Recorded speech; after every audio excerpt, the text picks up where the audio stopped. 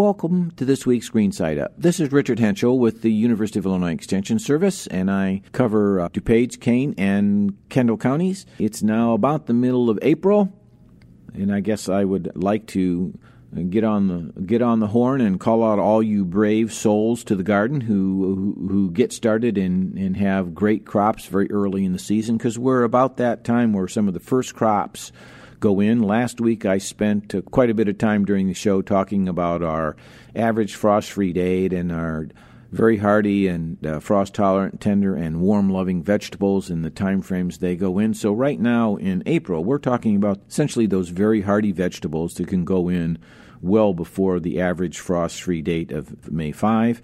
And whether or not you've got your transplants or your potato seed pieces or your spinach seeds or whatever it might be, lettuce seeds, ready to go, that's what we're talking about. Those are the kind of plants that can tolerate going out this early.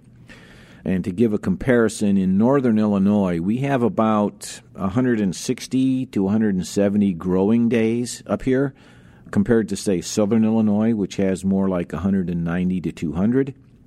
So we really have to get going early, and we have to pay attention, and we have to maximize our growing degree days or growing days. If you wait, you don't get them back.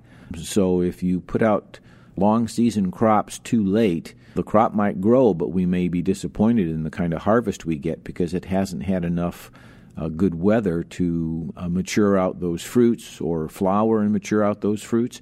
So it's important that we plan accordingly and get that going.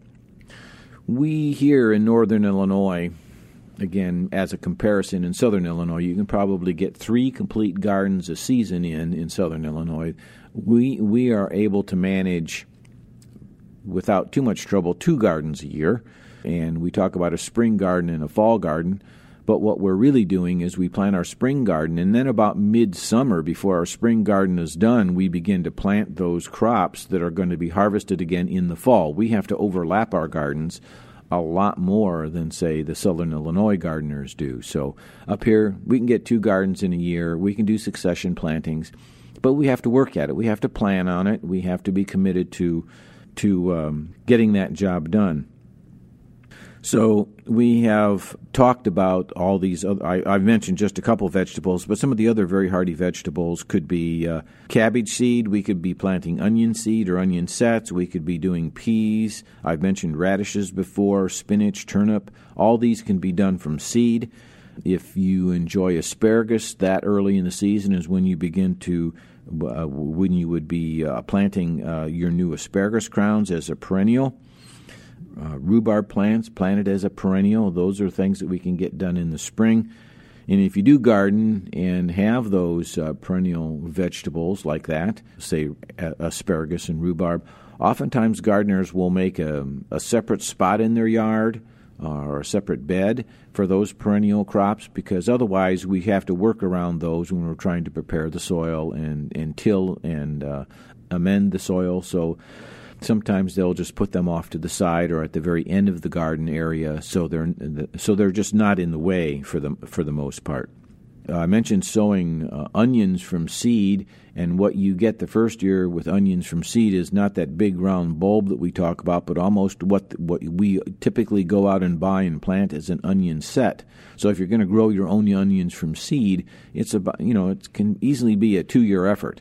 So this is the time then, besides the onion seed, you'd be putting out onion sets to grow out to be the bulb for you that would be harvested in the current year. I mentioned potatoes, the Irish potatoes. While the potato is in the same family as tomatoes and peppers that like warm weather, we are able to plant it that early because as a seed piece, it's in the soil. Clearly it's in cooler soil, but it's not being exposed at this point. It's not being exposed to cold weather, frosts, freezes, late snows, things like that. By the time it emerges out of the ground, it is in a time frame weather-wise where, again, the conditions are warmer. It's in the weather that they prefer to grow in. So that's why we get away with doing our seed pieces. I shouldn't say get away with. That's what we get to do. That's why we can plant our seed pieces early on, is because the plants themselves don't show up above soil line until the weather's moderated and in a time frame as they really like to grow. These are some very early activities that we can do. Occasionally, when it's this early, the soils are not particularly suitable for planting in the normal, typical way where we would expect to. But if it's a cabbage transplant and you need to put it out there, you dig the hole, you set that wetter, muddier soil aside, you put in the transplant and you use some dry soil that you've either saved from the wintertime or found some light topsoil out underneath a shrub bed or something, and you plant with the drier soil into the wetter garden soil, but you still get the transplant out there at the right time. The same thing can happen with the seed pieces for the potatoes. You dig the hole, you get the seed piece in there, you use a drier soil on top of it to plant it, and everybody's happy. So again, gardeners are very inventive. Those are some early gardening things in mid-April that can be done. Just remember to take advantage of the weather we have, plant as quickly as possible to maximize our growing days so we don't have to wait until the middle of August for our first tomato, for example. So that's, again, it's time to plan and plant, and I encourage everybody to do that. The trends in vegetable gardening have just continued to grow. A lot more interest in growing your own, eating your own, buying local, eating local foods. It's just a good way to go. We kind of need to fix our diets. So this has been Richard Hentschel with this week's Green Side Up. Always a pleasure. I'll be back again next week.